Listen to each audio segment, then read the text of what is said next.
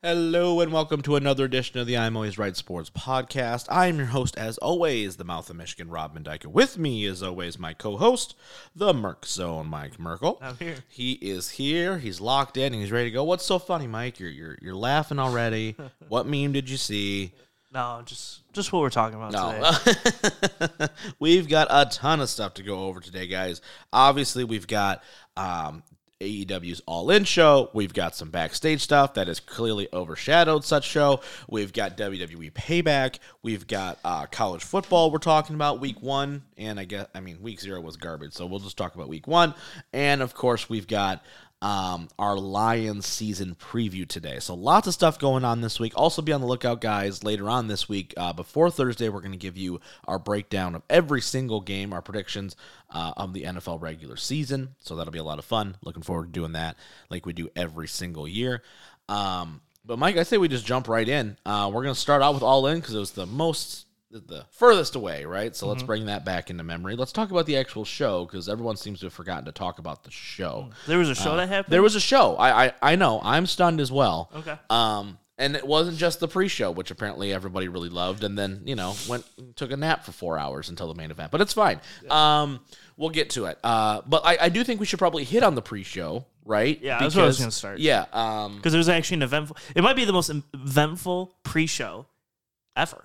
There are two that match for the Ring of Honor tag titles, and then I will remember the New Age Outlaws beating Cody Rhodes and Goldust on a Royal Rumble pre-show, only because I was like, there's no way they're going to give the Outlaw. And then they're like, oh, they did. That was cool. I like that. Outside of that, well, nothing. I got nothing else. Yeah. Pretty much.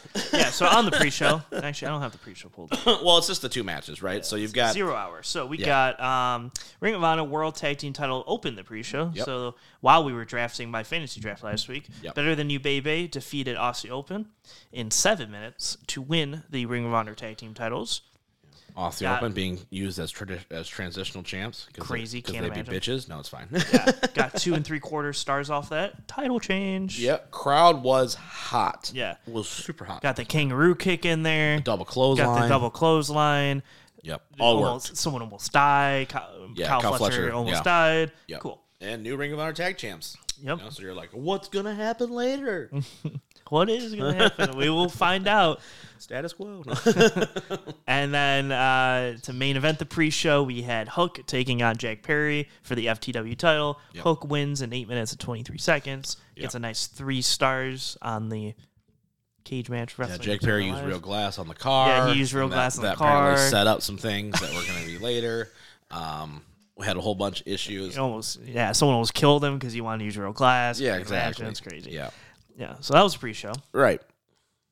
So we head to the main show. Yeah, sure. Why not? Yeah. Wembley has actually 81,035 people there, not like 104,000 people.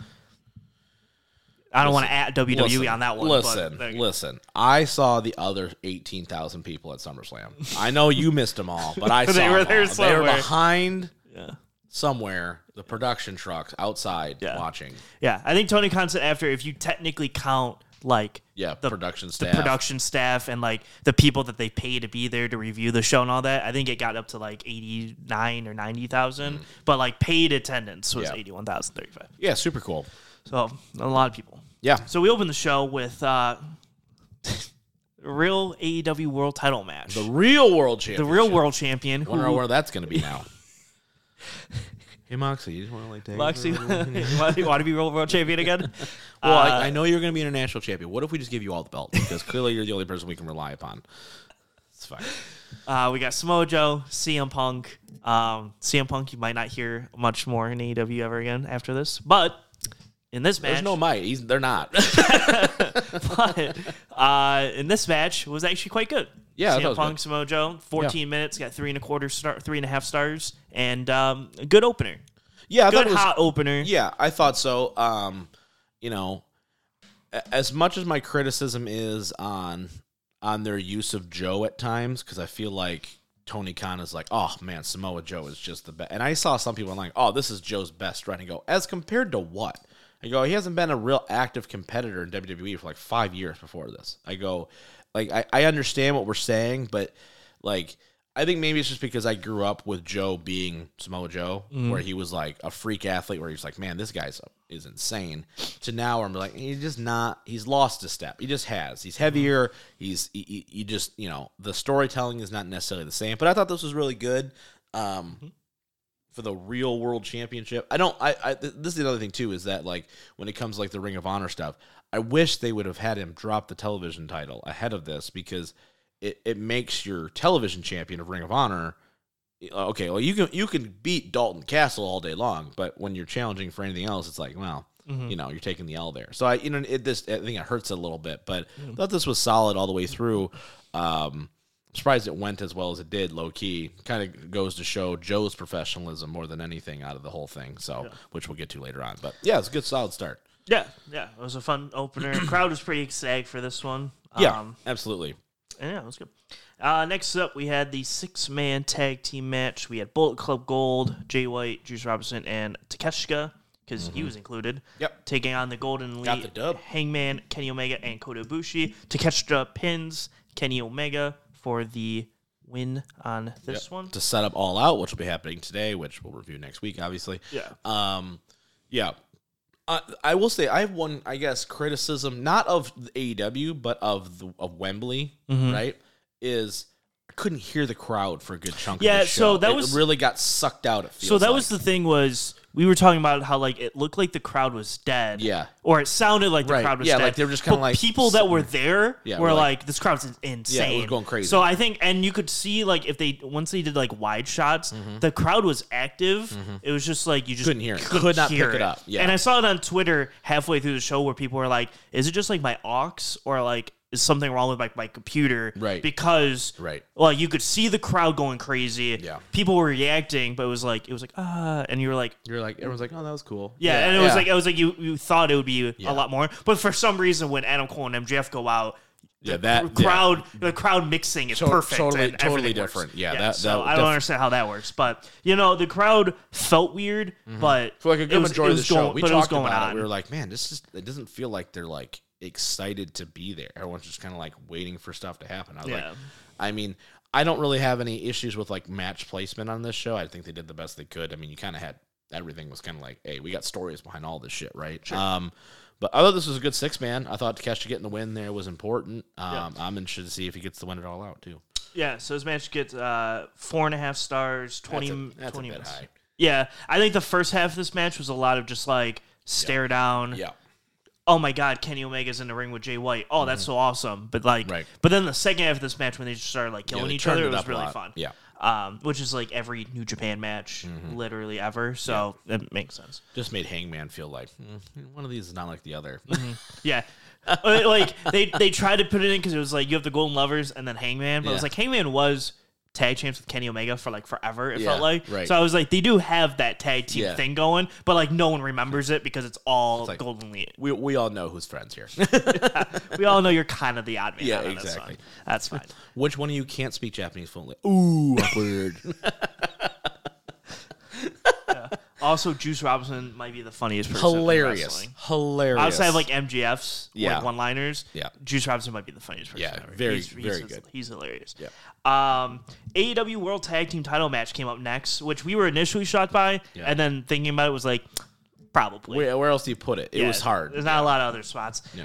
FTR, Young Bucks. The match goes 21 minutes, 45 seconds, gets 4 3/4 stars. I think that's a bit high, too. FTR with the win here. I think this is probably... You know what's funny is I was actually listening to a podcast about this match, and these two teams are awesome.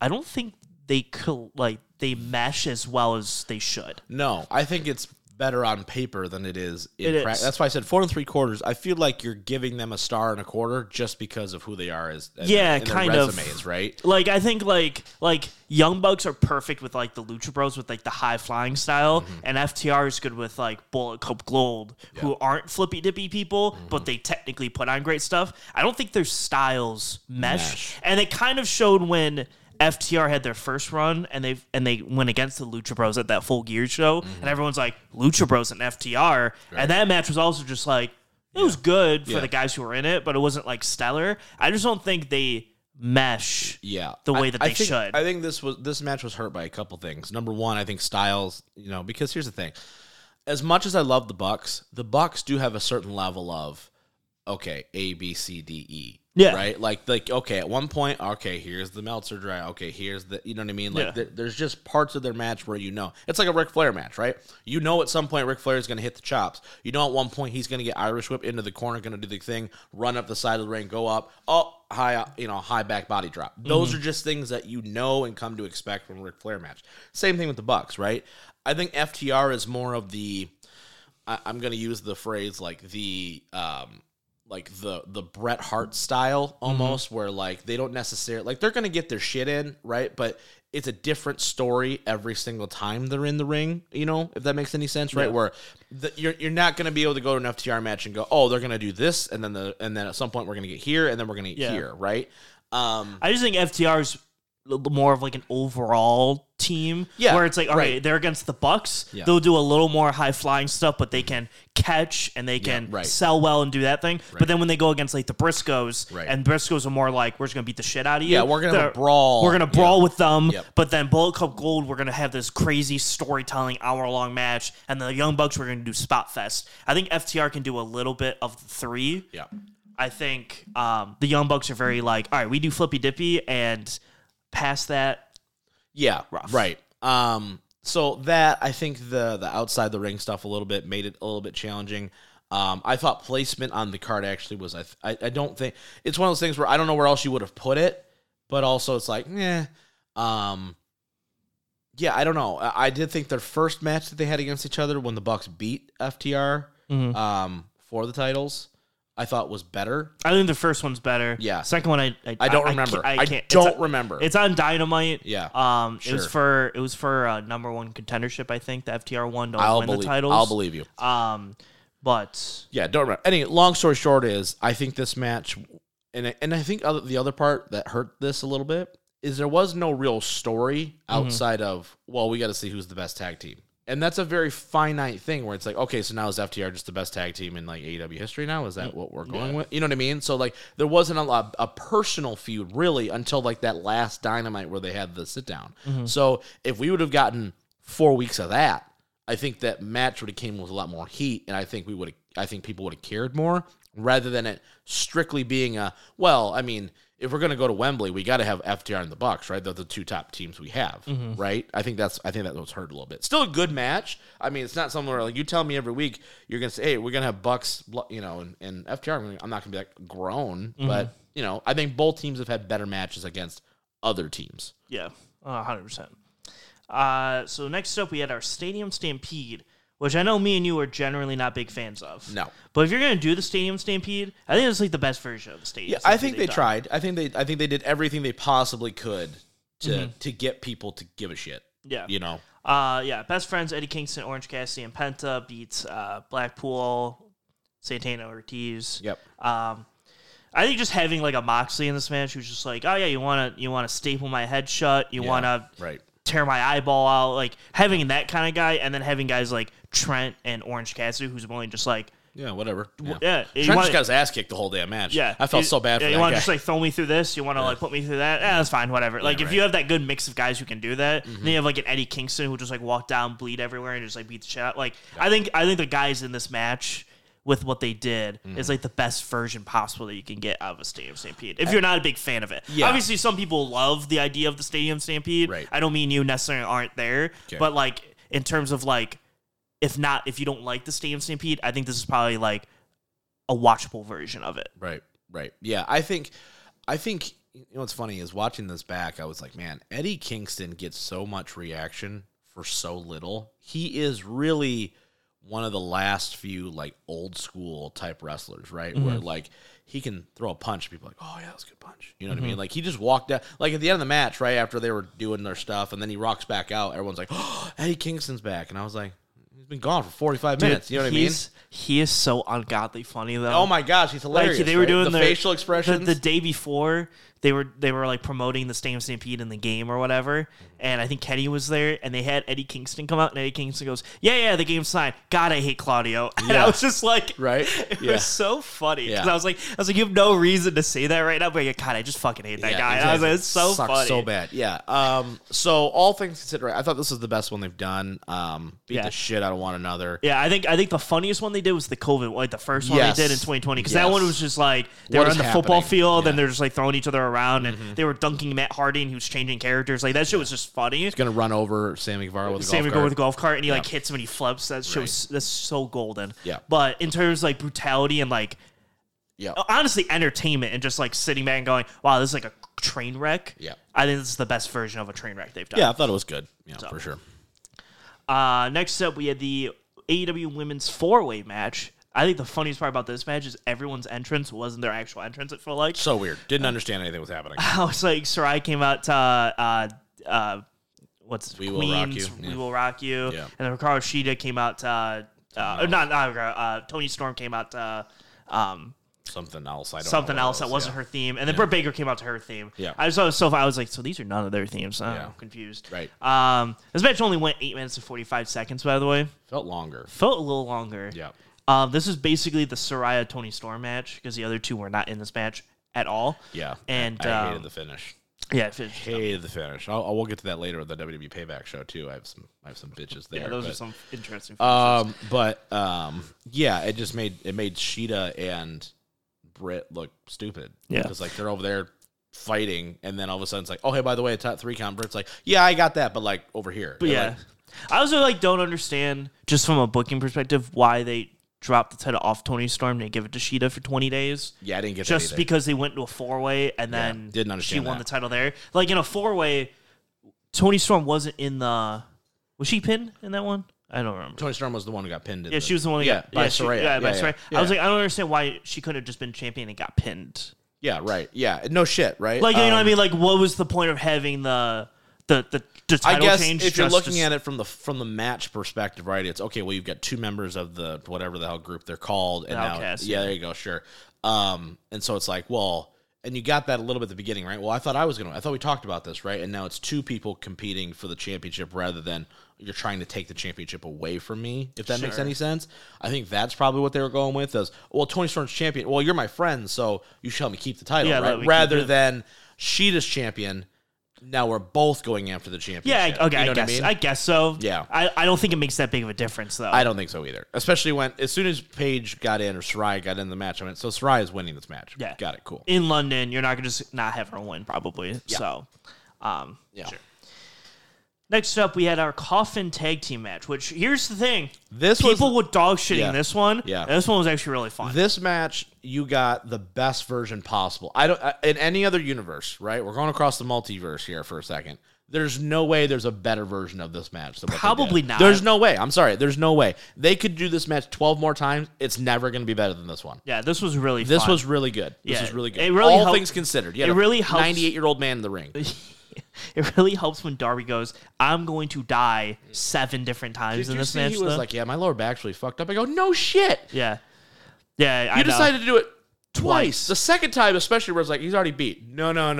Yeah. Hold on. Well, the second one, he landed on like the corner of the casket, which I was like, that hurt a lot more. Like if you land on the flat bed of the casket on the obviously there's no give, but at least it was a flat surface that you can kind of try to land on. Though that one was like the corner, so I was like, you're just like stabbed in the back pretty hard there. Right. But yeah, all things considered, this match was pretty damn good. Christian Cage going in instead of the original guy that was supposed to be AR Fox, I think was a nice change too, having Christian in there.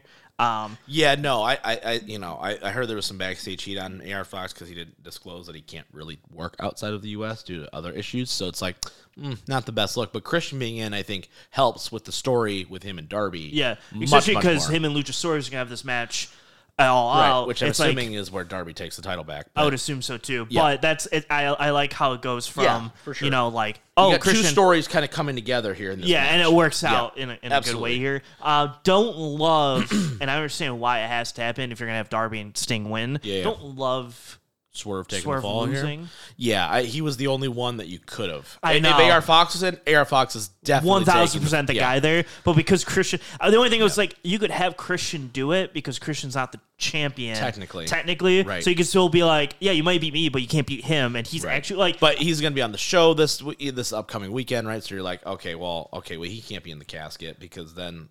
No, I thought because I'm Swerve's with you. not I'm with gonna. you. Yeah, Right. he's stuck in the casket. He's Yeah. not gonna. I totally understand the fundamentals of it. Yeah. But I'm just saying, I think you could have gotten away with Christian being the one in the casket. It's almost too where I think in this match where it doesn't really hurt Swerve a ton, only because it's Sting in the ring, and I think everybody at this point, if you watch wrestling and you're over the age of 10, you understand there's a script involved here, where you're like, okay, well, Sting's not going to lose, so. You kind of the loss is kind of like a half a loss, if that makes any sense, right? Yeah. Where you're like, it doesn't really hurt you. Yeah, Sting's When not you going in the casket. When you lose to Sting and Darby in a tag match, you go, okay, well, you didn't it doesn't hurt you. Yeah, you know what I mean? When you're running down the options for this one, Sting's not going to lose in the casket. Yeah. Darby can't. No. Because he's at a title match next week. Right. Christian, I think probably could have, but I Yeah. understand the idea of not. Right. Swerve is the only guy. Well, where you don't have a logical reason to go, well, we're trying to protect Swerve for X. What? Yeah, well, he's not in anything now. 3 months anyway. from now. Well, yeah. okay, well. Yeah, you can he can win 10 matches in a row and be fine after this. So he was like the one logical guy. He could be Darby the next fucking week on Dynamite for the TNT title with their booking sometimes. And you just be like, okay, well, I guess that's where we're going. It's really, really interesting out there. Yeah. All right. Well, This was really good, though. I think this was my second favorite match on the show. From like an enjoyability, like just watching it, not from a story or anything, like just like the fact that going with my expectations being like at like a 4. Yeah. And I was like, oh, that was a good like 7.5. yeah, I think taking bias out of it's probably my second favorite. Yeah, it was a fun match. Lots of good action, right? Sting looked good. Darby still got over as the biggest face, right? I think it all worked. Yeah. Next up, not co-main. I was about to say co-main, but it's not co-main. Will Ospreay, Chris Jericho. Yep. 15 minutes. Banger alert. Yeah. Really good match. What star rating did this get? 4 3/4. I don't know if it's that high. I'd give it around the 4 range and kind of live there. This is actually. Oh, this in the tag match are the 2 high ones. Yeah. Okay. Yeah, no, this match is really good. I would have paid to see this match 7 years ago. Oh, 1,000. Well, Right. actually, Ospreay now, Jericho 7 years ago. Jericho would have been awesome. in his prime. Yeah. This match would have been 12 stars. Yeah, like, this seriously. match would be legitimately Because awesome. there was moments in the match where you felt like, okay, Jericho's going to have his working boots on and we're going to go. And then there was a point where Ospreay's like, all right, ready to shift in the next gear. And Jericho's like, that's all the gears I have. You know what I mean? Yeah. So all things considered, though, I thought this was the best you probably could have gotten out of this situation. Pretty much. I This is the match that I expected to come out of these two. Yeah. Which is like, a 4.5 star, and this is the thing that I try to hype it on in this match is Jericho will put on the working boots, but he can only stay in like second gear. But the way Ospreay works is he can just stand there and Ospreay can make everything look cool. And the match looks better than probably what it was. Right. Like Jericho, they're staying on the apron and they do that like German suplex on the apron or something. It's on Ospreay and he like dies on that. But like Jericho really doesn't do a lot outside of just like kind of throwing him a little bit. Or Jericho stands in the ring and throws him against the ropes and Ospreay does the handspring kickback into a Stormbreaker or something. It's like, yeah, Ospreay makes that all look cool. But like Jericho literally is just standing there. Like there's a lot of that works in this match well. This was really good. I thought it told a great story. I don't understand Don Callis' involvement at all in this. Yeah, I mean the only reason he's only there because of the story the last week and a half or so. But I think this all just leads into Kenny and Will at Wrestle Kingdom 18. With Don Callis is like being there. I think that's really all it kind of leads into at this point. Yeah, and I think the interesting note that happened like post-match on this match was Ospreay, even though I don't think status quo is going to change nearly at all, Ospreay being a free agent at the beginning of 2024, I think is really interesting. Right, yeah, for sure. No, not that I think he's going to either leave New Japan or leave AEW. Like, I don't think he's going to be an AEW or a WWE person. But I do think the idea he's probably gonna get ginormous offers from everybody, and like where does he want to go? Right. I think is very interesting. Yes, absolutely. He's just showing that he's the best wrestler probably in the world, technically. Yes. At this moment in time. Like in ring wise, Right. I don't think you would take anyone over him in ring wise. Right. And he's slowly getting better on the mic. Yes. And slowly getting better just all like in match in like storytelling. He's not just like, oh, I do flips, I do cool moves. Like his like the what do you call it?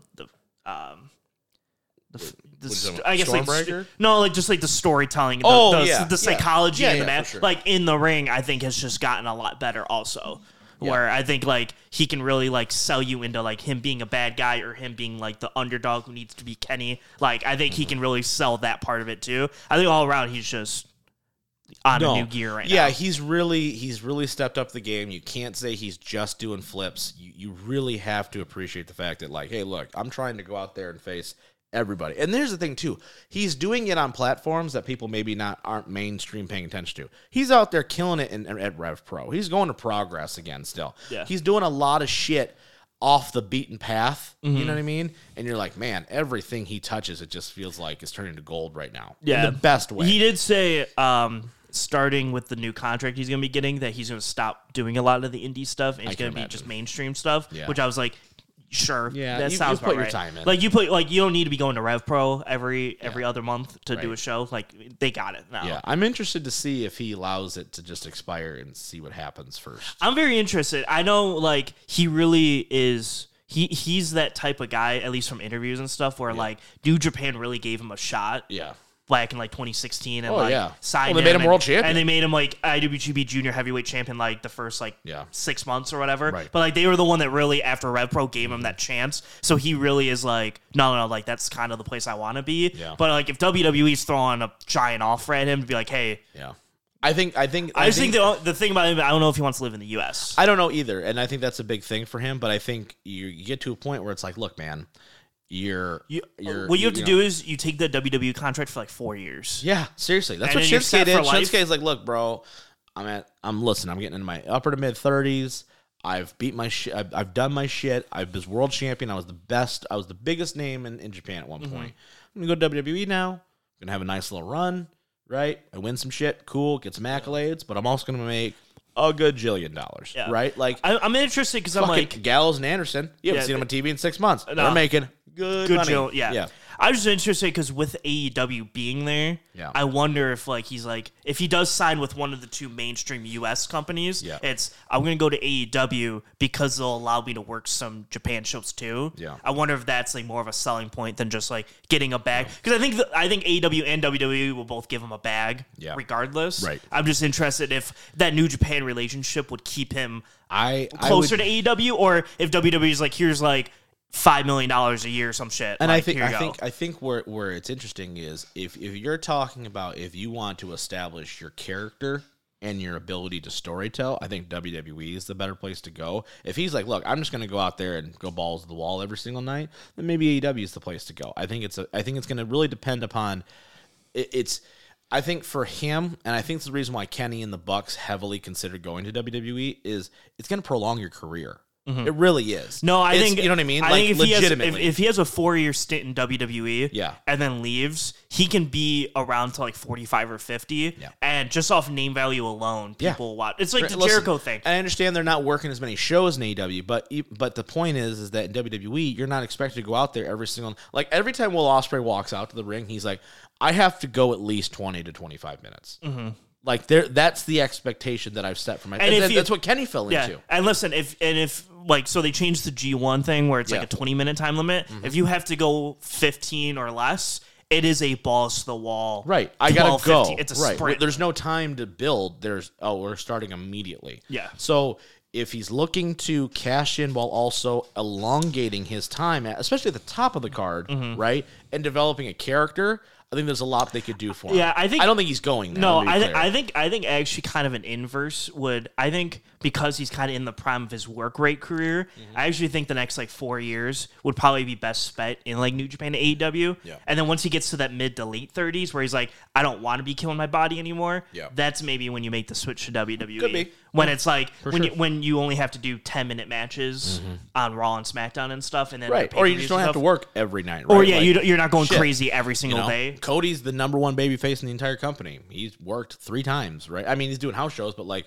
those are not nearly the same. Yeah, the level house of- shows you go out for an 8-minute match, Yeah, does his springboard stuff, and then leaves. Like Right. that's all you'd have to do. But Exactly. it'd be interesting. Co-main event here. Yep. The Acclaimed, Billy Gunn and the Acclaimed. Badass, Billy. Badass Billy Gunn and the Acclaimed take down the House of Black to win the trios titles. Yep. Which- And then I was really upset when I found out it was going to be Jarrett and Lethal and Satnam challenging them as their first challenge. Like, man, They run that sucks. storyline back every time. every other week. New I feel champion. like. Throw in Jeff Jarrett. Sounds good. Sure. That Yeah. made me sad. But anyway, yeah, fine. Fine. is okay. I'm a little worried What? that they're gonna have nothing to do with the House of Black after they lose. I'm a little worried. I really just hope that they go into like tag and like TNT title division kind Yeah, of. I think Malachi needs to go back into singles. Yeah. And then you have Brody and Matthews like as I a tag hope team. I hope that's what they do, but I'm worried that they're gonna keep them and like do. I like, think they'd be a great foil for FTR. I think that'd be a great fucking match. I do too, and Yeah. that's why I hope that they do. Yeah. I'm just worried that they're going to keep them in like, since they're kind of like a 3-person faction. I hope that they don't add someone. And be like, all right, now you're going to feud with like the Blackpool Combat Club. And Yeah, stuff. no, hard like pass. I don't want like stuff like that Hard because pass. they're a good faction. I want them to be singles tag team if they're not going to be You know what trios. I mean, they could I mean, go they to could all be singles, yeah. but like they could go to Ring of Honor too and do some stuff over there, That'd be right? nice. Because help them out a little bit. Well, seriously, right? Okay, maybe they're the team that beats Cole and MJF or whoever, right? They take the tag title. Oh, they get the trios titles over there because who the fuck's got the trios Yeah, the titles World now? Embassy now or whatever. Couldn't care less, right? The only it's bad when Tony Khan's like, we don't need to redo those belts because no one cares. But Malachi Black could easily be Ring of Honor World Champion, right? Brody or Matthews could be television champion. Like, there's a lot of stuff they could do. I think they're too talented to just allow them to go. Well, they're just going to exist. Yeah, I'm just Yeah. worried because normally. And with If 2 shows now, I'd be a lot more worried if Collision didn't exist. That's true. Yeah, they could probably they could be a mainstream on Collision, right. so that's fair. I'm just usually normally the AEW thing is Win the title unless you're the on- elite or like Blackpool or On something. television, when you win the title, on television forever, and then you lose the title, and then you're gone for 6 months. Yes, Yeah. that's what I'm worried for. There's been a couple cases of like the Acclaimed and stuff that have been able to Oh, yeah. survive Yeah. without it. Well, Malachi Black, he almost left the company. So you're like, it's not out of the realm for Yeah, sure. so I'm really hoping that they keep them on TV because I think they're unique and like their presentation and their match quality is really good. They so I are hope they're a doing great something. combination of everything you want. You got the big guy, you got the speed and athleticism with Matthews, and Malachi kind of bringing the character and then And the leadership exactly. and everything. I think It it all really works works. really well. So I'm really hoping that they keep doing what they're doing and Absolutely. and they're involved in stuff. for sure. All right, main event time here. Yep. Main evented Wembley Stadium, MJF, Adam Cole. We kind of thought that one from like 8 months ago when when we said it's either I mean, Kenny I or had him it, or I had it Cole or circled. I him. was like, Cole's gonna come back and he's gonna be the babyface. It's gonna happen. Yeah. And then I did not anticipate this is how we would have gotten here, but nonetheless. Yeah. This was a very interesting. It was a very relieving way to get there because every other time they've just done like the trials of MJF. And Yeah. you have to run through 7 different people to get Yep. to me or whatever. Yep. It's very refreshing to be like, oh, this is a unique take, and you don't know what's going to happen. Right. It's really, really fun to do. Right. I thought this match was awesome, by the way. This is the best match on the This show. is by far the best match on the show. Crowd cared for both guys. This was They were eating everything they were doing. This it was delivered. awesome. This really did deliver. It did. This is one of MJF's better performances, and that's saying a lot. And that's I think saying a he's lot really because killed this it. year, Yeah. from the Fatal 4-Way Yeah. to the Bryan 60-minute Yep. to this, So him and Cole to him going and Cole 30.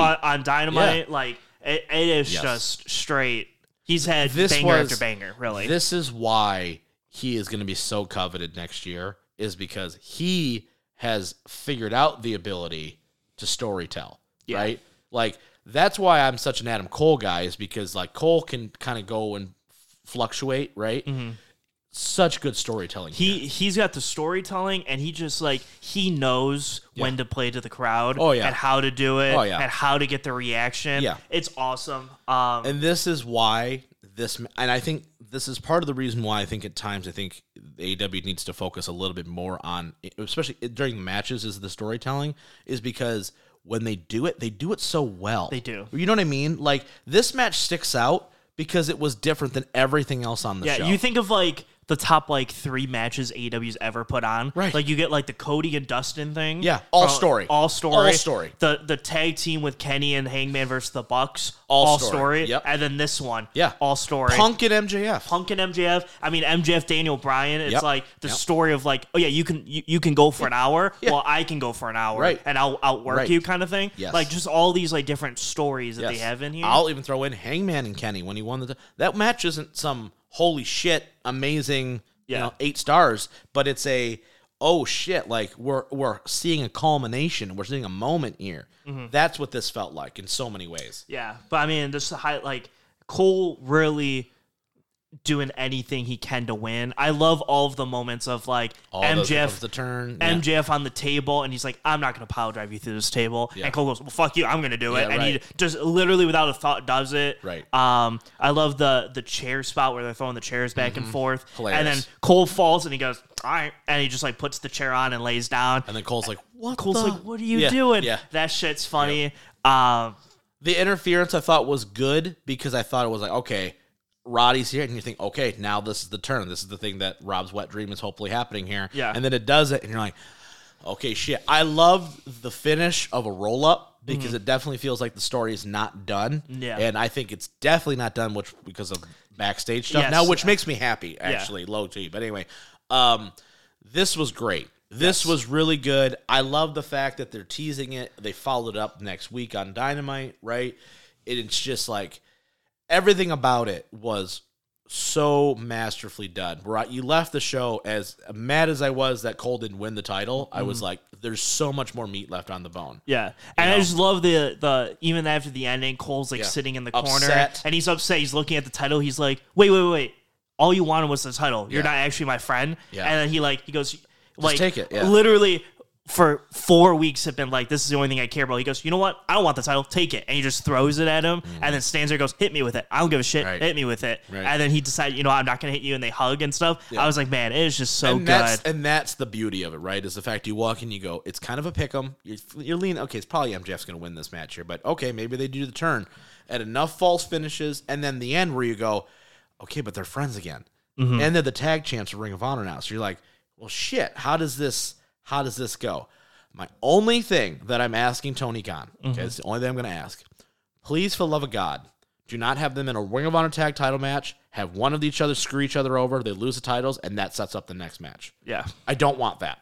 Don't immediately go from being completely off the beaten path with this storyline and making you feel like I don't know where you're going to go next to, okay, template this shit. You know what I mean? Because that's the most template shit possible. Yeah. Okay, 2 guys feuding for the world title. They walk in being tag champs. Okay, one of them's going to turn on the other, and that's how we're going to get into that next match. I really, really, really, really don't want that. Yeah. In the worst of ways. Whatever you're going to do with this world title eliminator, I don't know if Cole's in it or not. I have no idea. But whatever you got to do, figure out a way to keep it to where, even if that means you're going to switch the title to Cole, fine. If not, fine. But figure out a way to where when this does explode, you go, I didn't see it coming, right? Because there's going to be that point where one of them's going to go, just hit me, just do it. And you're going to see that tension. And then when finally somebody does it, it's going to be a top 5 moment in AEW history. It really is. Because everyone's going to be like, I just never thought it was going to happen. And then it did. It's like when Roman loses the title, you're like, oh, thank God. Like, we finally got that, right? Like, but like, you know what I mean? But like, you're going to feel like that. You're going to be at the end where it's like, man, they've teased it so many times. Like, no, don't do it yet. Don't do it. Don't do it. And then when somebody finally does it, you're going to be like, oh, you've got the biggest sympathetic babyface. And then you've got the biggest dick face heel possible. Because now you're like, you ruined such a nice thing. Yeah. You know what I mean? All right, so good. On heel turn watch, Yeah. what percentage do we think Adam Cole's turning, and what percentage do we think MJF? I still think, and I think now, especially with the Punk shit kind of being thrown out the window, and I'm assuming the real world championship thing is going to get thrown out the window. Assuming that happens, I think Cole's turning for sure. I do think it's going to wind up being him beating him, though. I honestly, I think it needs to, because if you can, AEW lives off of factions, right? They just do, right? In some capacity, right? Jericho's had 50 of them at this point. If you can establish Cole with Roddy and Matt Taven and Mike Bennett, 3 underutilized guys on their roster, and that's the new heel faction for the next year, I think that's huge. Yeah. You got good wrestlers all the way through. You have a tag team. You got a mid-card guy, and Adam Cole is the main eventer, right? And now it's the, and let's say they take MJ out for like 3 months, right? And then he comes back. You got that thing, and now MJF's the biggest babyface in the history of the world, right? So now it's like, shit, biggest babyface, biggest heel. What can he do? And now you're just rolling. Yeah, I think it's going to be Adam Cole. Yeah. But, man, it's so crazy how it's a scripted show. And you don't know. And in the back of my mind, I go, are they just really playing this so hardcore For MJF where just to MJF's going to fuck it fucking over. turn it Right. over and be like, no, I've always been a bad guy. Right, And yeah. just be like, You stupid idiots. Like, Yeah. they got us again. Yeah. Like, I feel like when he did it the last, 3 times, like to Regal and to, whoever it was the last couple times, where it's like, we're never going to believe it again. Yeah, right. Like, we're never going to get so far into it where Right. I think it's always going to be you as the heel. Right. And we've gotten to the point now where it's like, I don't think you're going to be the heel. Yeah. It's going to be crazy when he end up being the heel and goes, fuck, they did it again. Right. It's going to be crazy if it happens. Here's the third option that I've thought about. What if Cole let's say this world title eliminated, let's say Cole's in it and he wins it, okay? What if he just beats MJF? Yeah. Without anything. And now you've got that dynamic of, well, you just beat me. Now how do I feel, right? Like, say they're still the tag champs, whatever, right? Sure. And you're like, am I still going to be, is MJF going to be that supportive guy now that Cole's the world champion? And now I got to get my way back to it. And you're like, does my friendship really matter that much, or did it only matter that much because I was the world champion, right? Yeah. Now, how do I feel, right? Like, there's so many different ways to I'd get be there. interested if Adam Cole, like you said, beats him clean, and then it's like, it's like, he kind of, like, Adam Cole starts kind of, like, wearing off from MJF because he's like, I was only really friends with you to get close to you so I can win the title. Yeah. Now Or that I'm not even champ, that. They're but, just like, friends. They're just acting the same way, right? Of like, hey, we're best friends, and now, but now Adam Cole's the champion. So that whole dynamic flips, right? Now it's like, we're still gonna be best friends, right? You got to be happy for me, right? Like, like that and the other thing. And then MJF's like, yeah, I'm super happy for you, buddy. And then you're kind of going through that route. I think that is a fascinating, wrinkle, right? It doesn't have to be very long, right? If you want to kick it back to it, but I just think that would be super duper interesting to be like, where do you go now that Cole won and the old one's turned? Yeah. That's, I think, the most intriguing way. Cole wins it, and then you go, now what? Right? Because then you still have that, okay, no, MJF's got to cheat, right? Now he's going to turn and he's going to get the title back. Or does Adam Cole turn on him and he's like, to your point, right? I was only your friend to get the title. These are my real friends, blah, blah, blah, blah, blah. And now you're rolling. I was really hoping the Kingdom was actually going to win that Battle Royal or whatever to set up MJF and Cole versus them, because I thought that would have been a kind of nice dynamic there. But alas, instead we've got Dark Order winning for funsies, I guess. I was really like looking at the people in that tournament Yeah. for All Out. I was like, okay, so it's either going to be like Matt Taven and them weren't even in it. I thought that would have been really interesting. Yeah, to have right, that yeah. as like the story. I was like, but like even like the Hardys, No shit. or like anybody else. Aussie Open again. Like Yeah. I was like, just like there's a couple of teams in there where I'm like, that would be kind of a fun matchup. Even though I think Adam Cole and MJF are going to win. Like, And honestly, I think Silver and Reynolds are a great tag team. Former CCW tag team champions. Like they've got some. Yeah, they'll have a banger match for I'm sure. just like, man, of all the people you could have given it to, this is like the least sexy. 100% the right? least sexy Yeah. person to give it to. Anyway. But like here's the thing with like almost all AEW cards is the card you go, not loving it. Yeah. At the end of the day, the match Execution, quality is going to be where you're like, awesome, and you're going to be like, that pretty was good. pretty good. Yeah. So I'm not super worried about it because the match will be good, but Grade this show. this is a really solid show. It was Really. solid. It's like I think a there's high- one match that high- sticks out for me. Yeah. And then after that's everything like, that was good. Yeah, I think it's like a high B rating. You know what it is, really? This felt like WrestleMania because this is exactly how WrestleMania goes every year. It is. Where you go, there was one or two matches where you went, that was really great. And everything else, like, That could have been on any It other does show. feel like the most You know what I mean? WrestleMania right? show. Doesn't it feel like that in a lot of ways? We're Like it feels like a WrestleMania okay. like 37, 38, where you're like, I can give you like 1 or 2 matches. Everything else was like, I could have seen that on SummerSlam. I could have seen that on a Payback. I could have seen that anywhere. Yeah. Right? Any pay-per-view, I would have seen that they're match. they're a slight above TV matches. Yep. But they could also have been on like Full Gear Yes. and wouldn't have 1,000%. been eyelash. Yeah. Which is fine. Which is fine, right? Yeah. You know? And I think I'm hoping that going into next year, because they announced at Yep. the end of the show Yep. that they're renewing this, so Yep. this is probably going to be their yearly thing. Is Yes. going to either Wembley or going to a stadium show for All In. I would Yep. assume. Right. I hope that now that they have a whole year to kind of plan toward it, and knowing that this is going to be their 80,000 seat Right. stadium This is show, their WrestleMania. this is going to be their WrestleMania, that they really put in like 6-7 months of Yeah. okay, let me think. How are we going to get here next Well, year? it's the old style of booking, right? We started all in, and you book backwards. What do I want this to be, and how do we get there? Yeah, right? exactly. Like I think like WWE, like the day after WrestleMania is always okay. What's the main event for the next WrestleMania? They should have like, all right, is it going to be MJF still? Is it going to be this guy or whoever? Right. Who And are we how- gonna start and to how- build? And how would we get there in a Yep, year? exactly. For sure. Hoping for that. Hoping that next year would be more, I guess, like lovely matches that everyone Yeah, wants to see. for sure. I know Brian was hurt, so All right, let's talk about the elephant in the room. CM Punk is no longer a part of AEW. He was officially fired after a backstage altercation with Jack Perry, when also in front of Tony Khan. Apparently, him and Tony got into it a little bit, and basically, long story short, he gone. Yeah. So yeah, I don't know. So I have several questions. Number one, let's just get this out of the way now. He's going to WWE. Interesting. A lot of reports says he still has a lot of heat with a lot of people, but also at the same time, WWE's like, look, we can bury anything if in the names of money. They brought back the Ultimate Warrior like 12 times, okay, and he sued those motherfuckers. He definitely could, Yeah, especially with Triple H in charge. Yeah. Definitely could. We'll keep going to your next question. Okay. 'Cause I have more answers, but you're probably going to ask questions that will lead to these answers. second question I have is right move by Tony. Yes. Right move. Okay. Right move. Okay. Third question. Was it beneficial to bring CM Punk in? Absolutely. Okay. I think so. Okay. I think watching that second episode of Rampage Mm-hmm. and just the excitement level of CM Punk being there, I think it personally brought a lot of people into wrestling. Yeah. Like I know personally like 5 or 6 people Yeah. that literally watched that All Out show and was like, I'm watching for CM Punk because Right. it's his return match. Right. And then when you have, I think All Out 2021 is one of the most important shows Yeah. that they ever put on. Oh, yeah. Because Punk coming back the buys went through the roof Yep. with Punk coming back, but then you had that steel cage Oh yeah. tag team match where you're like, is this the current wrestling? Like, Right. Holy okay, shit. this is crazy. Yeah. And then you had Daniel Bryan and Adam Cole coming at the end of the show.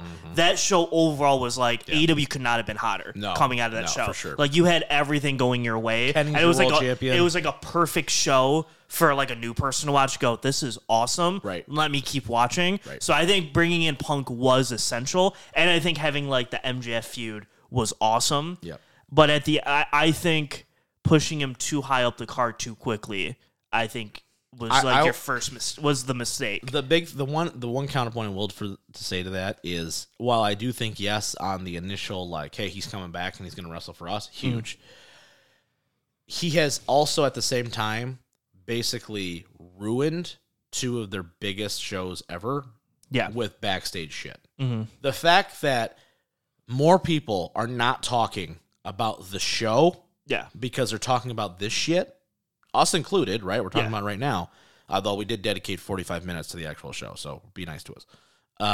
It was fun. That is a massive. Yeah, no, like, and you here's the know thing, what I I mean? agree with you. Like, Yeah. so, like, should they have brought him back? Yes, Yeah. because I think that initial like 7-month wave of CM Punk Yeah, was was really good. awesome Yep. and was insane. I mean, he got hurt after the Hangman one, so like, Yeah. that's what are you gonna do? Right. But once the brawl out. Yeah. It's what it's Yeah. labeled as. The brawl out happened. I think that's when it was like, okay, we don't need you anymore. Yeah. I think the bringing back the second time Yep. was like tough. He was like, hey, we're gonna bring Punk back.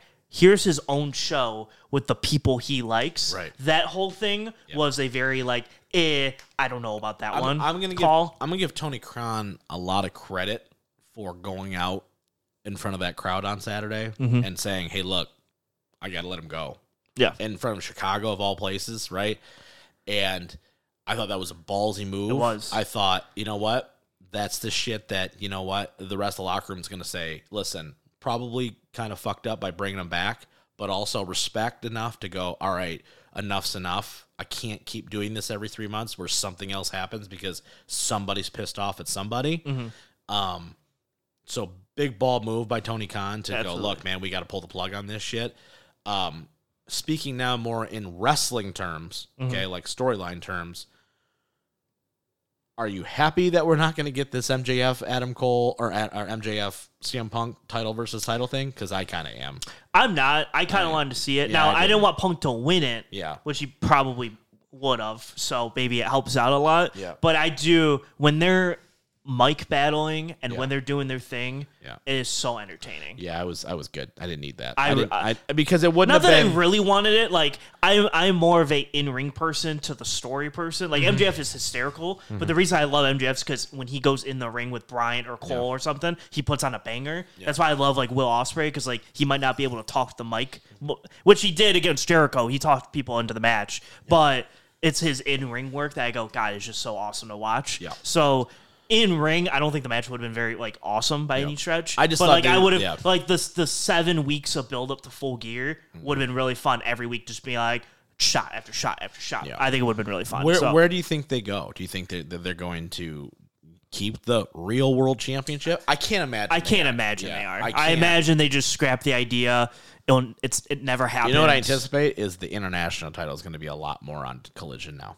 With MJF being on Dynamite, they need a championship. Especially if you have the idea. So like it was originally like the Elites on Dynamite, Punks and his crew people are kind of on Collision. Right. I think if now you can see a lot more overlap because the Elite's already on there first night. Well, they came out and they said like there's not really a split anymore. Like it's gonna be very fluid between both shows now, which is thank God.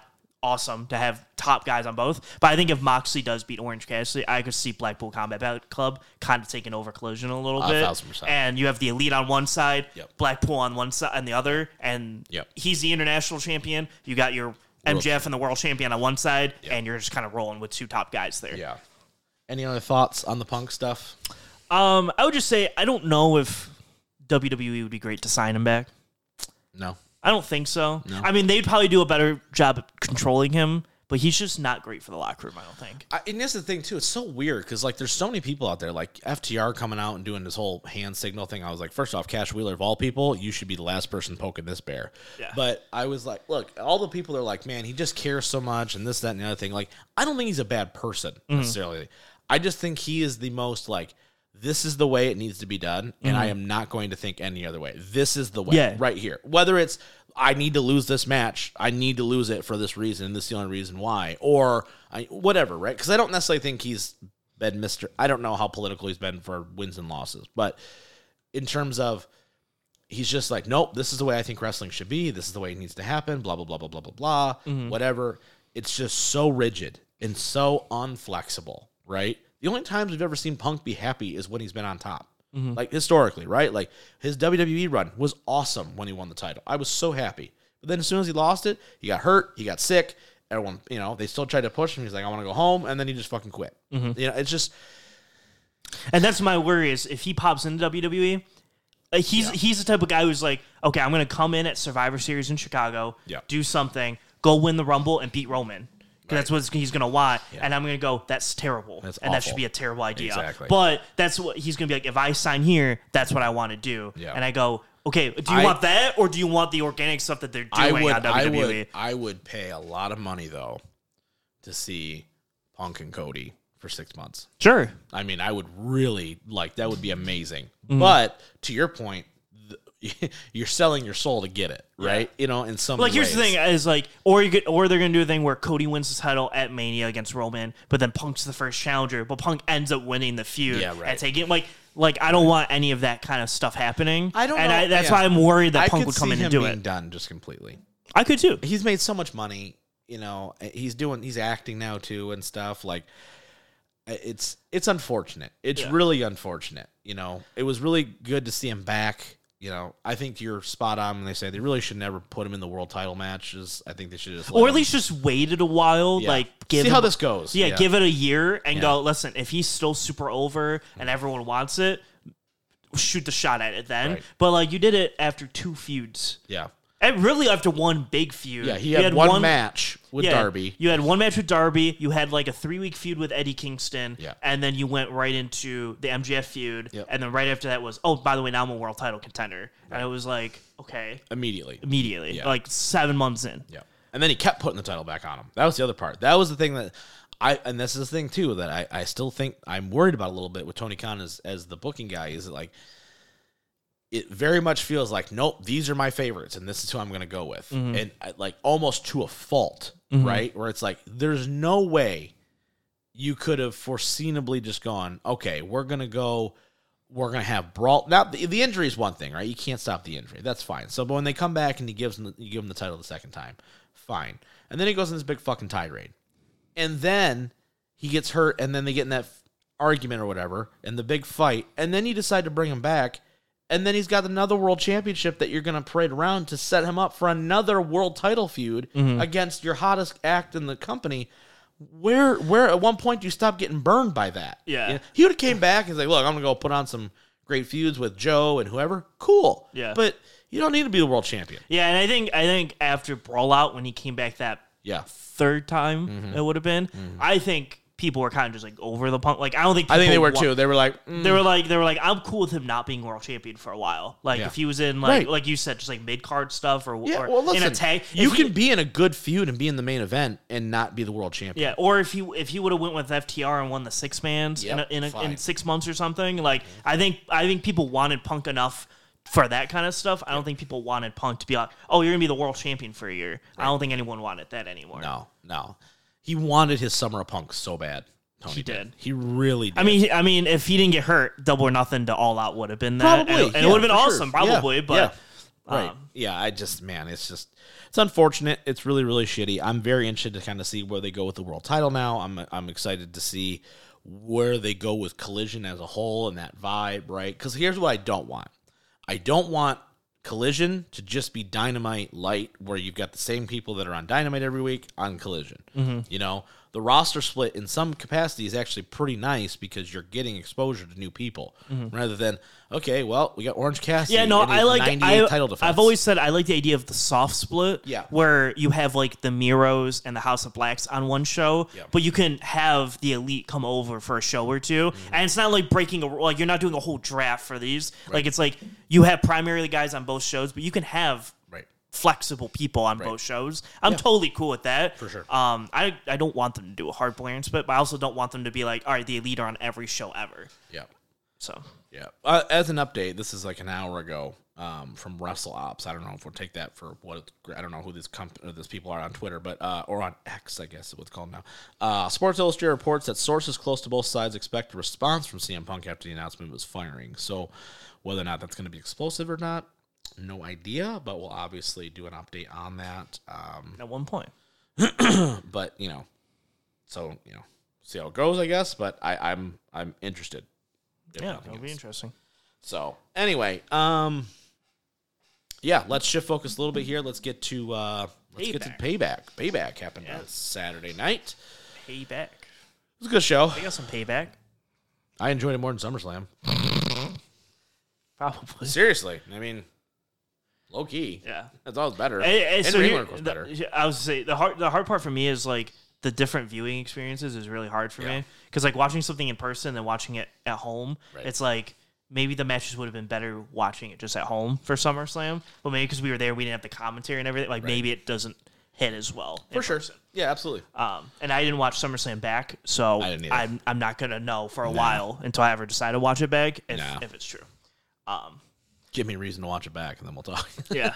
Well, that's the thing is like people were giving it like Yeah. like high star ratings for some Yeah. of the matches, and I was like in person, I was like, all right, Cody and Lesnar wasn't that great, Yeah. but they must have been selling it really hard, and Yeah. like the match Yeah. close up must have been really good because maybe they were giving it high good rating. facial expressions, all that stuff. You miss a lot of that when you're not. Yeah, exactly. And we were like kind of far away to the ring where it was like we were close enough where we could see stuff, but too far. Like the Roman match, Yeah, right. stuff like that where he's talking and stuff. It's like you can't hear any of that, so Right. you're just kind of watching him stand around for a while. But he's probably doing a lot of like monologuing while he's doing that. So Right. but yeah, so we open with the steel cage match. Yep.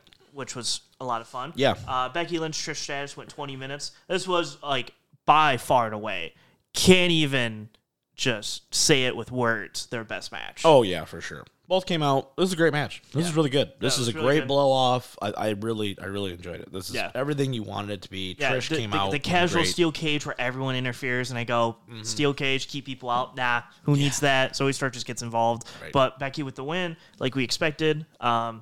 Good match. Now she's going to be feuding for the NXT Women's title, apparently, based on that backstage. Who wants to give like the main titles? Yeah. Next up, we had LA Knight and The Miz with special guest referee John Cena. God, I miss Cena so much. Yeah. He's so good. Everything he does. Terrible referee, by the way, because there was a couple false finishes that Cena just stopped counting it too, and I was like, oof. Yeah. But I will say the funniest part about Cena was when he was doing the backstage show after later, and he was like, "Guys, I've never got to do this before," and he was doing it. He was like, "Yeah, that was really, really hard." Yeah. And I went, "Shut so up, funny. Cena." So funny. LA Knight gets the win here in like 15 minutes, 45 seconds. Cena like raises his arm and goes, LA Knight's cool. That's the key, right? Yeah. That's the important thing. Cena's the special guest referee in LA Knight's match against The Miz. He's going against The Miz, who I put over enough at this point, right? Miz is the guy you put in there to go, hey, yep, he's the guy. He can get it done. And then for Cena to endorse it, and I love the fact that there was some tension between Cena and LA Knight where it wasn't just blanket, well, yeah, I'm a good guy, you're a good guy, so we're friends. It was we can go back in that ring right now. You want to sell it? And Cena's like, I'm showing you respect right now. He's like, all right, fair enough type thing, right? If you were worried about LA Knight getting a push, I really don't think you should be worried now. You don't put John Cena near anybody if you don't think that there's something there in that capacity, right? You just don't do it. I'm sorry. Like, Cena giving that level of recognition. It's like Edge with Grayson Waller, right? We're like, hey, we got to see what we have in this kid, right?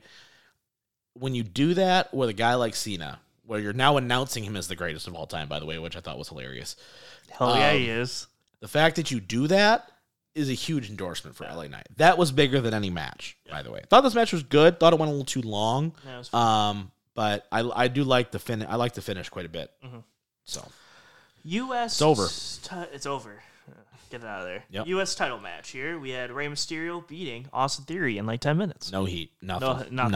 And no one gives a shit about either one. Nobody cared. Nobody cared. People still love to see Rey. You know, he's the greatest masked wrestler of all time. They say that on commentary 44 times throughout the show.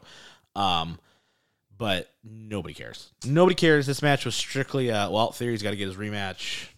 We're trying to make sure here's the thing. This is the part I think that WWE, writers and creative, I'm sure, get annoyed with when fans bitch about the booking, is because we came on here and we were like, I understand why we're not just giving LA Knight the U.S. title shot. But then when you're like, yeah, I know why, because we're going to have him versus The Miz, a super over bad guy, and then we're going to allow Cena to give him the nod of approval. That's way bigger than him facing anybody for the U.S. title. You know what I mean? So I think sometimes we get lost in that, where it's like, we'll just give him the U.S. championship so it means something. Like, we're going to get there, but let's build this guy to a point where he can be a main eventer, not just be the U.S. champion to be forgotten about.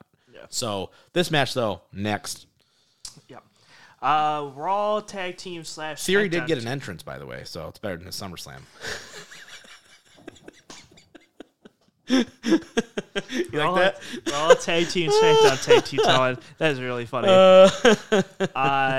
So we had Kevin Owens and Sami Zayn defending against the Judgment Day, Damian Priest and Finn Balor, and Judgment Day wins. Best match of the night. Not close. Not close. I loved this match. Yeah, this match was really fun. This was everything I hoped it would be. I didn't realize until the show that it was a street fight or whatever. I didn't either. I did not. So I was like, oh, that's going to be interesting. And I was like, okay, a lot of interference, but maybe it'll be okay. Yeah. I thought this was everything it needed to be. And here's the brilliance of why I really enjoy this match, is they did the one thing that I hate. They didn't do the one thing that I hate. Because you had the Dominic interference and the Rhea interference. I go, God damn it, they're still going to retain these damn titles and make the Judgment Day look like shit, right? That was where I thought we were going. But they didn't do it. Complete opposite. It was like, oh, we're going to fight back, and oh, God, we just didn't have enough. You keep Owens and Sami Zayn strong because of that, because it took 4 people to beat them. And now you got the Judgment Day as the tag champs with still some inner conflict with Finn and Priest and shit. I thought it was fantastic. Yeah. I thought it was the Judgment Day's night 110% of the way. Yeah. This was great. I loved it. I did think I laughed a little at the finish end. Was funny. Yeah, the finish was funny. Then when they were walking out, they were like, "We got all the belts, baby!" Yeah. And I was like, "Well, you're a tag champ. He's North America. He's not even a main roster champion. Doesn't matter." And I was like, "She's a world champion, so that counts." Yeah. I was like, "You got all the championships." Yeah. Well, they're killing all 3 shows, Mike. Yeah, that's what it is. No, that was the funniest part. I was like, all the champion. And I was like, yeah, they have 40 titles. Here's the thing, though. I love the fact though that they were able to. I mean, really think about it, right? When he won the North American Championship, it was like, all right, that's interesting. Like, what, you know what I mean? And you've pieced together where all of a sudden you're like, you're giving some credibility now to it, and now you've got a tag team champions where they're legit tagged. Like they are a good team. I like the team. You've got 2 bona fide studs as your tag champs. Think about this for WWE. Your last 3 tag champs have been the Usos, Zayn and Owens, and now Priest and Balor. Yeah. That's some pretty good fucking tag teams right there. Yeah, I just think it's funny because like when you look at like NXT when Undisputed Era, we actually hold all the titles. I know, I missed that time. That was such a good time. It was so funny because it was like, all right, you got the tag champs, North American, and world title all in that faction. Yeah. This one's like, we got all the titles. I go. Yeah. Right. Okay. This is why a TV title would be so good for WWE, right? Because then that could be what Dom holds, right? It's kind of the same thing. Yeah, no, I mean, he could hold the U.S. title and no one would complain, but because it's better than that too. Well, this was a great match. Owens got busted hard, which was gross. Yeah, they were dying out there. They were really pushing everything to the limit. I think this is the best Finn has looked since his first run in NXT. This is Finn's best work. Yeah, I liked his second run in NXT. Oh, I guess his second run was pretty good too. That's fair. That's fair. But since like outside of NXT, this is probably he had that small run there at the very beginning. I was gonna say outside of his first like 5 weeks on the main roster. Yeah, but like I'm talking about match quality, character, everything. I think he's really coming into his own. Sure.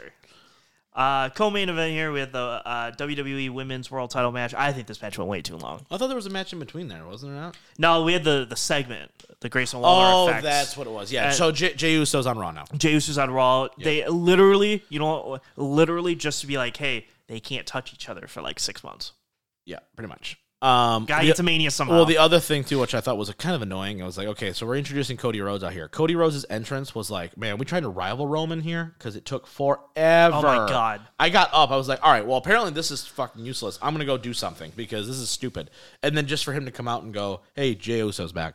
I was like, okay, cool, sounds great. Yeah, okay, continue though. So we had the Grayson Waller effect. Nothing crazy. No, they were like, here's the new Raw guy. I was like, oh, this could be some like big return or something. Yeah. I was like, oh, geez. I was like, okay. Hot pop though. It was a hot pop, but it just wasn't there for me. Yeah.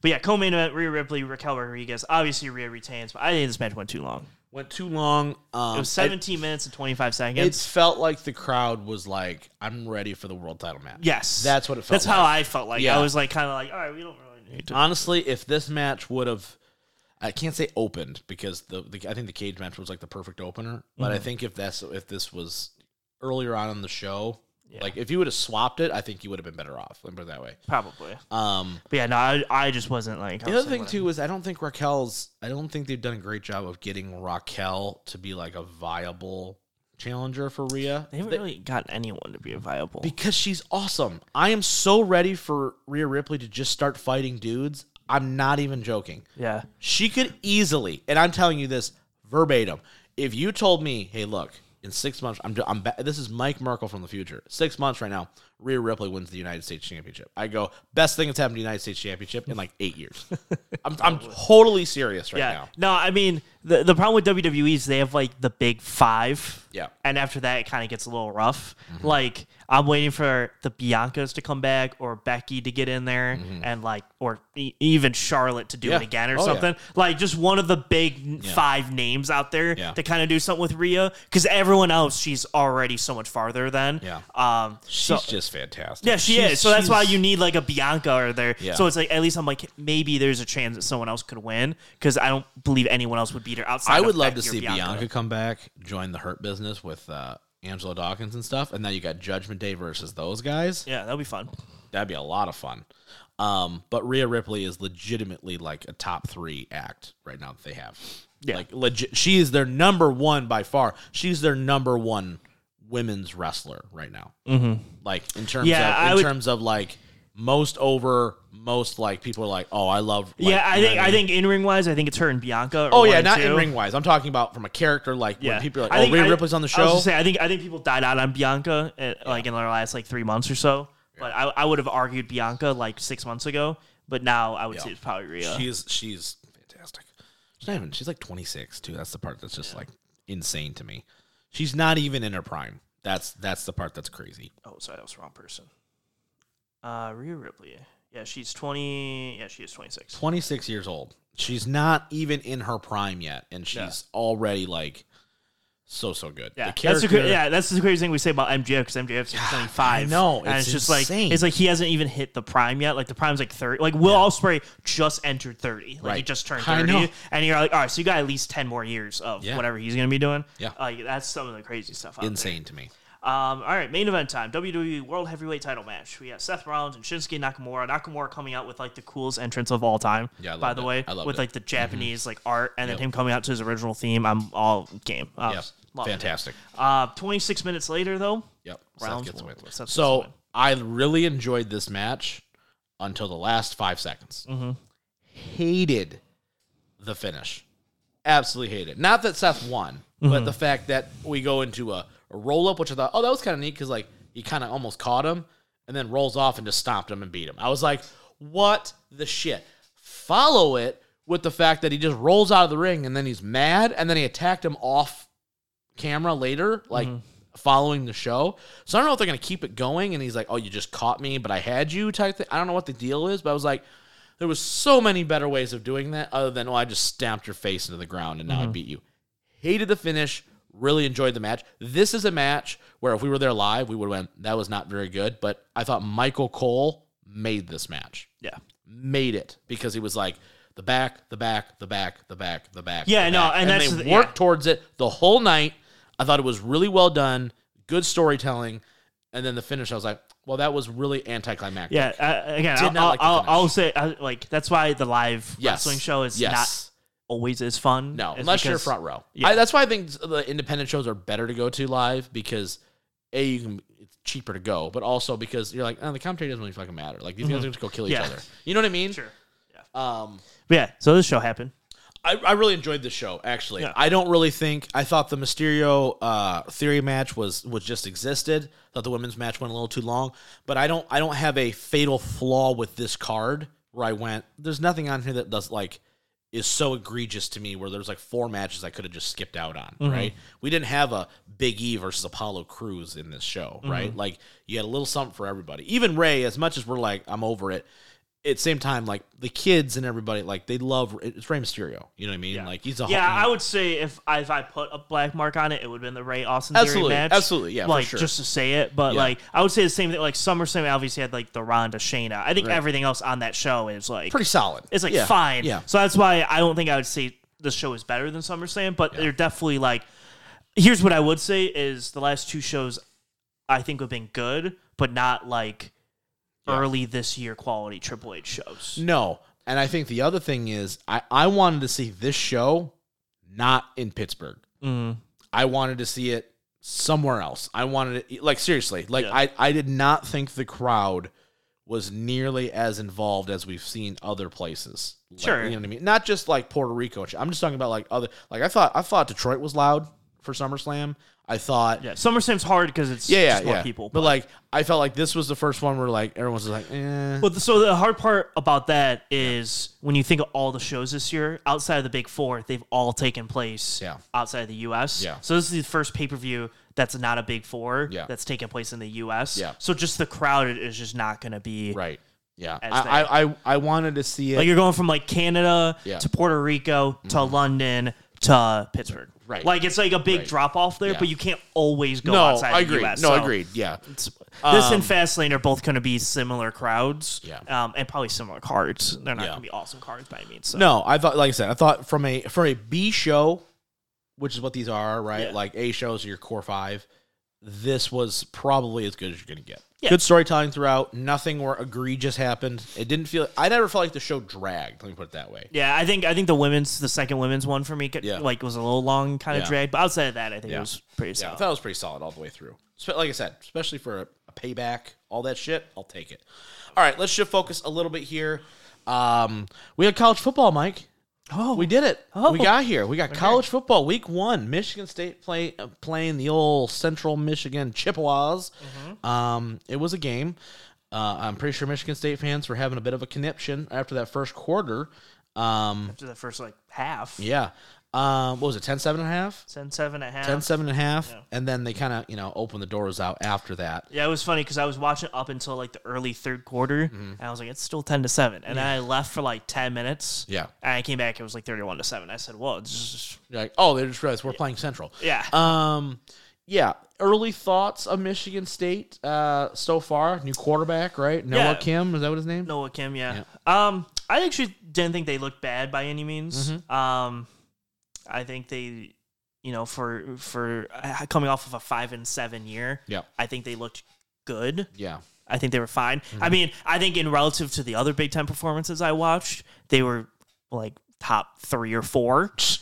So that's saying something to how the Big Ten. I mean, you watched Minnesota and Nebraska go 13-10 and barely move the ball against each other. They were both trying to lose that game. They both were trying to lose that game. I mean, you look at even like the Ohio States against Indiana's. that both. game was terrible. I mean, Indiana literally had no quarterback. It looked like throwing the ball. They were running the read option. In the fourth quarter, they were 5 for 10 for 83 yards. Yeah, and Ohio State was like up like 17-3, and I said. That quarterback performance, and you're only up 17-3. It was 10-3 in the third, and I was like, "Holy shit!" Like, they have a chance here. And yeah, like they could. Like, no, we are Indiana. Yeah, if they have any offense at all, I think Penix would have really helped in that situation. Really would have. I think Iowa looked really good. Yeah, Cade McNamara looked really good in his first game. He actually moved the ball in Iowa's first offense, which is opening crazy. season touchdown drive since 1991. It was a passing touchdown. Oh, was that what it was? Passing touchdown? They've had rushing touchdowns in their first shots, but never a passing touchdown. Jesus. But yeah, I think like the best, like obviously Michigan looked fine. We'll get to. Yeah. I think Penn State looked really good. Yeah. I think Iowa looked really good. A lot of the other like Wisconsin looked really rough for the first half. It was weird.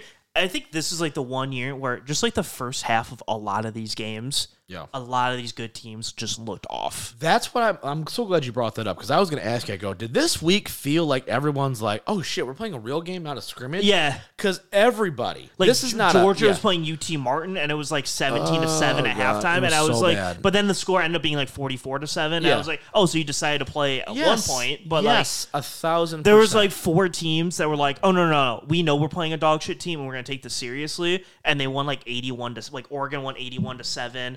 Oklahoma won like 77-0 or something. Right. Like some of these teams were like, no, we're playing the whole way through, and dog walk teams. Right. But then some of these teams were like, oh yeah, we're playing a real game today. It's 10-7 at halftime. Maybe we should start trying. Absolutely. And there were no like crazy upsets, I guess, outside of Colorado, which if you want to get into. But outside of that, there was no upsets or anything. Like all the top 25s won. It was just Yeah, to watch. It very much felt like week 1 in like the sense of like, all right, let's get our sea legs underneath us, right? Like let's not do anything crazy. You know, we're just gonna run our basic offenses, right? Not gonna do anything wild. Yeah, most of these teams just felt like preseason, like a preseason. Except week for 1. Colorado TCU, that was the only game. That was the only one that was like, no, we're going into a bar burner in week 1. Exactly, and obviously, Florida and LSU, or not Florida State and LSU that today. But those are 2 top 10. So But yeah, no, very much felt like that. Speaking of Michigan, though, right? Same thing, right? Early on, it was like, man, it just feels like they're kind of sleepwalking a little bit. Had some very questionable officiating during that game. Good Lord. One question I want to ask you, though, is do you like the Peacock presentation? Because I wanted to hurt myself. During the whole thing. I mean, I hated the fact that it was on Peacock because you can't flip between channels. Yeah. You got to like go back into Peacock. That's very irritating to me. yeah, I didn't mind it. Yeah. 'Cause I was trying to watch I mean, you got 8 TVs. I was trying to watch Colorado TCU too. You see, I was watching both at the same time. I hate you. I hate you. You're the worst person to ask this question. I know. to. So like every time you say that, like I'm like I can't live with that because I either stream it on my laptop or I have both, so I can just like watch it. So like I can't. It would be annoying if I only had one. If I only had one TV. God bless it. Thoughts on Michigan? How they looked? I thought it was so performance. Yeah, I thought they were fine. Yeah. I think the whole free Harbaugh shit's getting a bit ridiculous because it's self-imposed. Yeah. Hate that shit. Why? You don't need it. You know. Here's the thing: is I didn't even know Yeah. it was a thing until the commentators said it. Yeah. Like they did the fours and lineup, and I This was is a like, tribute to their quarterback for a 3-yard gain. I went, how about we focus on moving the football against East Carolina? yeah. Well, it was. I was just like they were just doing. I thought it was just like a unique, like a Kansas City like unique formation that they were running out of. I was like, oh, that's cool, sure. And then they were like, oh, it's a tribute to Harbaugh, and I went, oh, I didn't even comprehend that's what it was. But I will say this: the one thing that made me happy, I guess, if we're gonna say that, is J.J. McCarthy definitely looked like the best player on the field. He's definitely the best quarterback in the Big Ten. Yes. No, And like it's kind of by a wide margin too. Listen, it's not that close. And I don't know, and you're the quarterback guy, but I took away from it evaluating. I went, he looks stronger. Yeah. He looks more confident, and it definitely feels like, because I thought Blake Corum had a rough day. I know he had the big touchdown run and all that, or it got to The big 3. run, Yeah, yeah. the big run. But didn't think the offensive line particularly played great. I know East Carolina puts 8 in the box, so it's going to be hard to run block in those situations. But I thought he looked really good early. I thought, especially getting that offense going, it basically went, okay, well, we can't run the ball here, so I guess we're just going to throw it all the way down the field and score. And they were able to do that. Was really happy to see that, and it really felt like it just felt like you could tell he's changed the way, like, the approach is a little bit different. Yeah. He's stronger. He's putting some real oomph on the ball, right? The arm talent we've already known has been there. It felt like he was like, I don't really even need to run, really. I'm just trying to keep it alive and find my guys and stuff. Yeah. I was really happy with the way Cade played. Not like we've seen years before where the Shea Pattersons of the world against Middle Tennessee State, where, yeah, he's got 3 touchdowns, but he's also 24 for 41. That's not a great day beating Middle Tennessee State. He was efficient. I only think he had, what did he go, like 28 for 34 or something like that? I don't think he threw that many passes. You don't think he threw that many passes? Maybe I'm wrong. Let's see. He threw Michigan 26 for 30. So it's it's pretty close. Okay, 26 for 30, right? Super efficient, clean game, 3 touchdowns. Yeah. 3 touchdowns, right? Was just happy to see him own it, right? You don't even have your offensive coordinator there that day, right? There was a lot of things that was kind of setting up. We're like, man, you could have a bad day today if you wanted to. It very much felt like they could have just, if they wanted to throw 50 passes, he could have set a school record type deal. Like, Yeah. that's where I felt Yeah, like he was in. So I was really happy to see that. Yeah, no, that and I think the defense looked really good. Yeah. So I know it's East Carolina, so I know people are going to judge me and be like, well, that's what he should do. I understand. What I'm saying is that I was just happy to see that he was the best player on the field because he should be the best player on the field. Yeah, that's the things you have to look for when you get these like pancake teams. Yeah, right. It's Exactly. like, Is your best players are clear and away. Yeah, like you watch like the Georgia UT Martin game, you're not going to be like, oh my god, like he's putting a point. Like, yes, he's going to be putting, but like, is he making accurate? Is the ball behind the receiver a lot? Right, Is he underthrowing people? Is he able to get away with the shit against Alabama? Yes or no? Yes, Right. and that's really like every throw JJ made. Obviously, their corners would be more athletic on Ohio State or something. Yeah. But every throw he made, he threw it to the right spot, and he led the guy open, or he threw it to an open receiver. Right. Where like you look at like what Ohio State's quarterback was doing, or what Georgia's quarterback was doing, and some of those throws, it was like, yeah, it works against UT Martin, or maybe it works in Indiana, maybe. Right. But like, Will Johnson's not. Will Johnson's not gonna like watch his underthrow and not pick it off. Right. You know what I mean? So that's the stuff you look for Yeah. on these pancake games. Exactly. And so I thought that was really nice. I was a little interested to see with all the shenanigans going off the field that I was a little worried they were going to come out and not just handle business the way they needed to, but they did. And they obviously coasted the second half, really. You know, they got a 3-touchdown lead, and they were like, all right, let's not do anything stupid. Half of their starters didn't even play on defense, it felt like. You know, like Will Johnson didn't even play. Yeah. So happy to see that. Looking forward to them next week, right? I just want to see this. I want to see this offense. I want to see the chemistry with the receivers, because I do think that if there's one thing about this offense that I'm more concerned about is you need to make sure that you have your receivers ready to go for these big games. And they got to develop that chemistry early, because they have outside of Cornelius and Wilson, they have a lot of like freshmen and sophomores. Loveland, by the way, was really, I thought he looked good yesterday too. Yeah, the tight end. Yeah, he's really good. Nice day. All right, let's shift focus here. Let's talk about it. On deck, right? A couple days away. 3 days. 3 days. When you guys hear this, but 4 days. Football Lions are playing your Kansas City Football Chiefs. Mm-hmm. Thursday Night Football, opening the season in Arrowhead. Jared Goff is going to go take a dump on the Arrowhead's field and say, screw you, Mahomes. Remember 20 whatever year 18, it was? 18 when I out-dueled you? Ha ha ha. Almost did this time. But more importantly, right, I don't necessarily want to talk about the game, but I do want to talk about just your overall expectations for this season. A lot of hype, right? Everyone's on the Lions bandwagon right now. We have the final 53 as of right now, right? I'm sure there may be a move or two still, but for the most part, you kind of know who's going to be there, who's not. Thoughts on this iteration of your Detroit Lions, because I do think that the expectation is you win this division. I think that's the goal. I think that's the next step. Playoffs, obviously, right? Because of that. I don't necessarily know what the win total is, right? It's really going to depend. Like, if Seattle falls off a cliff, right, then maybe it doesn't look as impressive if they beat Seattle. But if they lose to Seattle, but Seattle goes, 12-5, then maybe not. I don't know. But I do think, looking at it roster-wise, I do think they have a top 6 team in the NFC right now. I don't think that's a super long, lofty thing I'm saying right now. I think this is the year, man, where I'm not saying the year like, well, they're going to go win the Super Bowl. I'm saying this is the year where I think we really start to see some breakthrough, right? You will go from 3-13 to 9-8. Let's see now. The biggest concern I have for this team is because we've seen a bit of a track record out of Dan Campbell is a slow start, which they can't afford to have this year. They can't afford to be 1-4. Can't happen.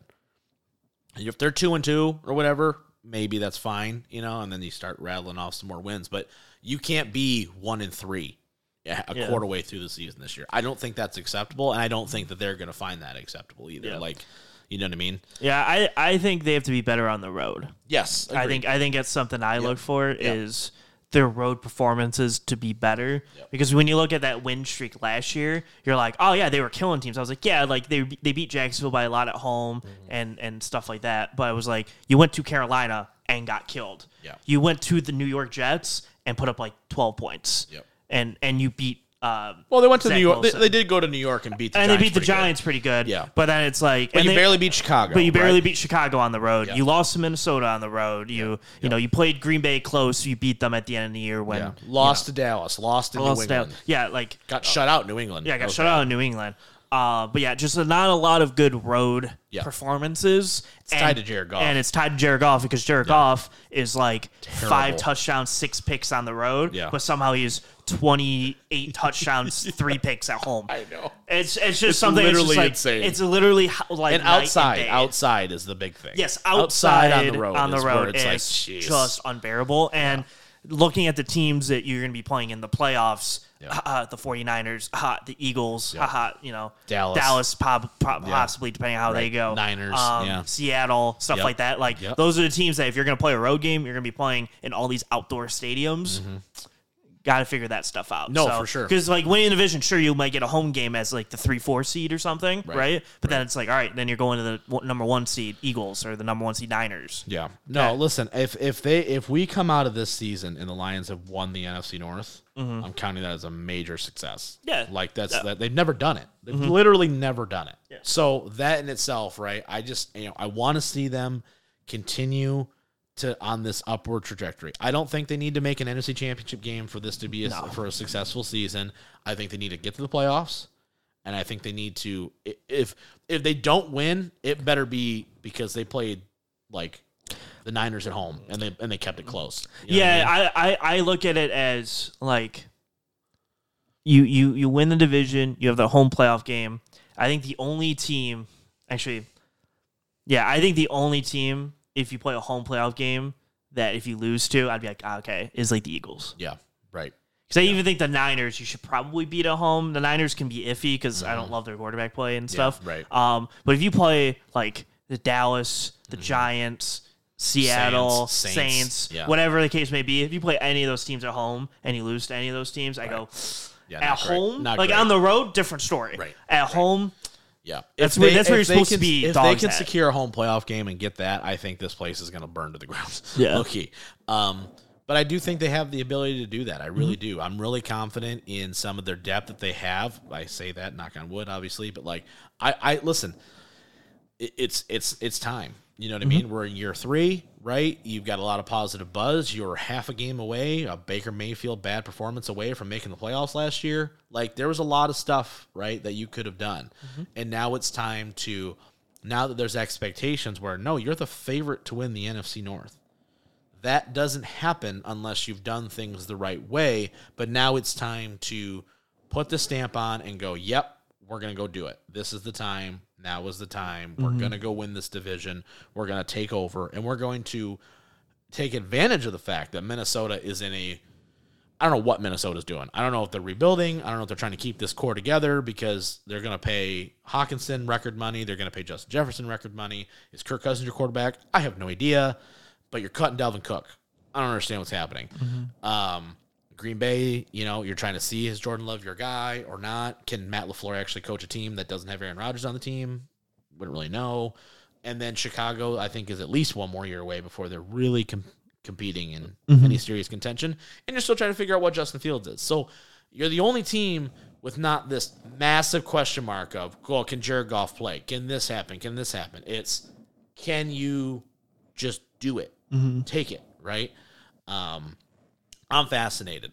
Real quick, just going to this matchup against the Chiefs in particular, is there something that you need to see out of this team to make you go, if they lose the game, which is the prevailing thought by everybody, they lose, okay, what do you need to see for you not to push the panic button? Is there a number threshold that they need to stay within? I really don't think there's anything.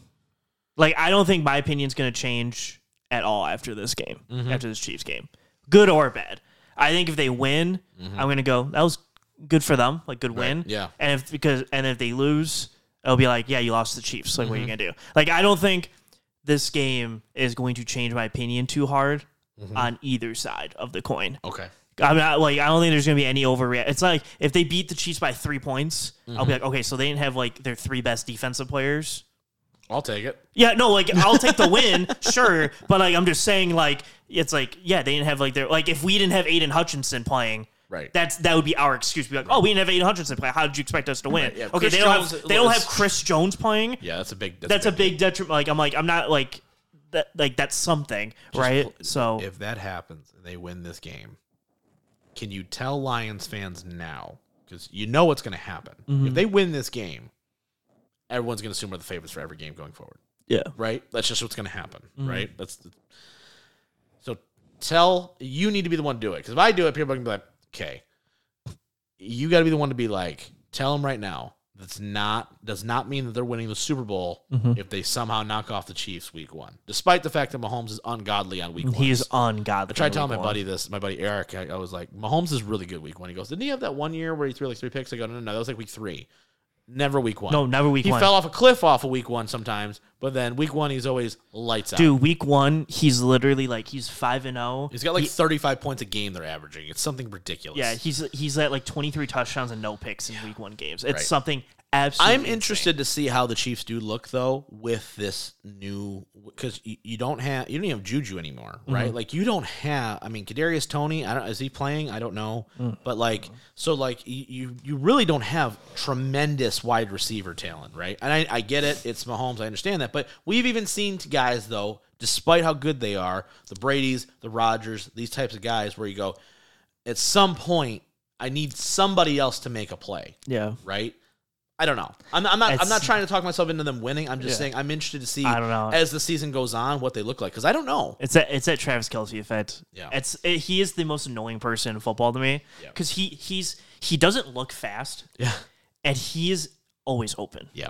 And it's the most, and like really pay attention to it because he'll have like 12 catches and you'll go, why is there not a single line around him? Right. When he should be the guy you should have every single guy looking at, he's always open. Yeah, it's a big year for Aaron Glenn for sure. New revamped defense, right? I'm really looking forward to it. Yeah, but no, I'm not reacting either way. Okay. If they lose, you lost to the Chiefs. If you win, you won a game. You're 1-0. Yeah. Like, here's the thing. You could win this game. Everyone's going to go, oh, we're so awesome about it. And then you lose to the Seahawks and then Atlanta at home. And then you go, okay, so how do you beat the Chiefs but lose to the Seahawks? Right. Exactly. No, it's 100% so, right. Yeah. or you beat the both of them, and then you lose to Atlanta, and you go, that win you just got on the Chiefs that you shouldn't have. You just lost it because you should have beat Atlanta. You should beat Atlanta. So it's one of those things where it's like, don't freak out over either one because you could beat the Chiefs and then go 1-16 after. Yep. No, you're absolutely right. So it's just a game. So what we're saying is go Lions. I'll root for the. I'll bet the Lions and everything. Yeah. But I'm not like confident by any means. I just want them to go out there, play tough, hang in with them, have a chance to win at the end. If they have a chance to win at the end, I'll be happy. Yeah. Yeah. I don't want one. I don't want one of these fake like you're down 24 and then you make it a 7-point game at one point, and then you're like they only lost by 7. Yeah. I don't want one of those either though. No. Well, because I don't want people to be like they only lost by 7. Okay, that's a box score fan right there. Yeah. Because like they did the same thing with the Eagles and same thing with the Niners the last 2 years. Where it's like, all right, you're down like 24. Well, in defense of the Niners game though, they did have the ball with a chance to win. They could have at the end. Sure. At the end of the game, they did have it. Yeah. They just didn't convert it. I mean, they needed like 3 onside kicks to do it. It was a perfect storm. I'm just saying they did have it. The Eagles were like Seattle. They never even had a chance to win the game because they never had the ball. Yeah. So exactly. And so I just want that where it's like, okay, you're down 7, but the Chiefs are kneeling it because you just got it to 7, and it's like we only lost by 7. Yeah. Okay. No, yeah, it's one being of those down 24 and then them playing off man. If you're close in the fourth quarter, I don't give a shit how you get it done. But if you have a chance at the end of the game, you go score, you win the game. You don't go score, you lose. Yeah, I'll take that as a success. Yeah, that's fine. You know what I mean? Yeah, I don't care. Yeah, I don't care if you come back from 24 down if you have the ball with a chance to win. Yeah. I just don't want it where it's like you're down 14, you throw like this big 35-yard pass for a touchdown. It's like we only lost by 7. And then we have to recover the onside in order to win. Yeah, like when you need like 7 different things to happen, all to go your way to go win a game. I'm not counting it as like, oh, great win there. Right, so for sure. Yeah. All right, that's going to be it for this week's show, guys. On behalf of the Missing Whale Man, he is the Merc, so Mike Merkel. We will see you guys, as always, next time.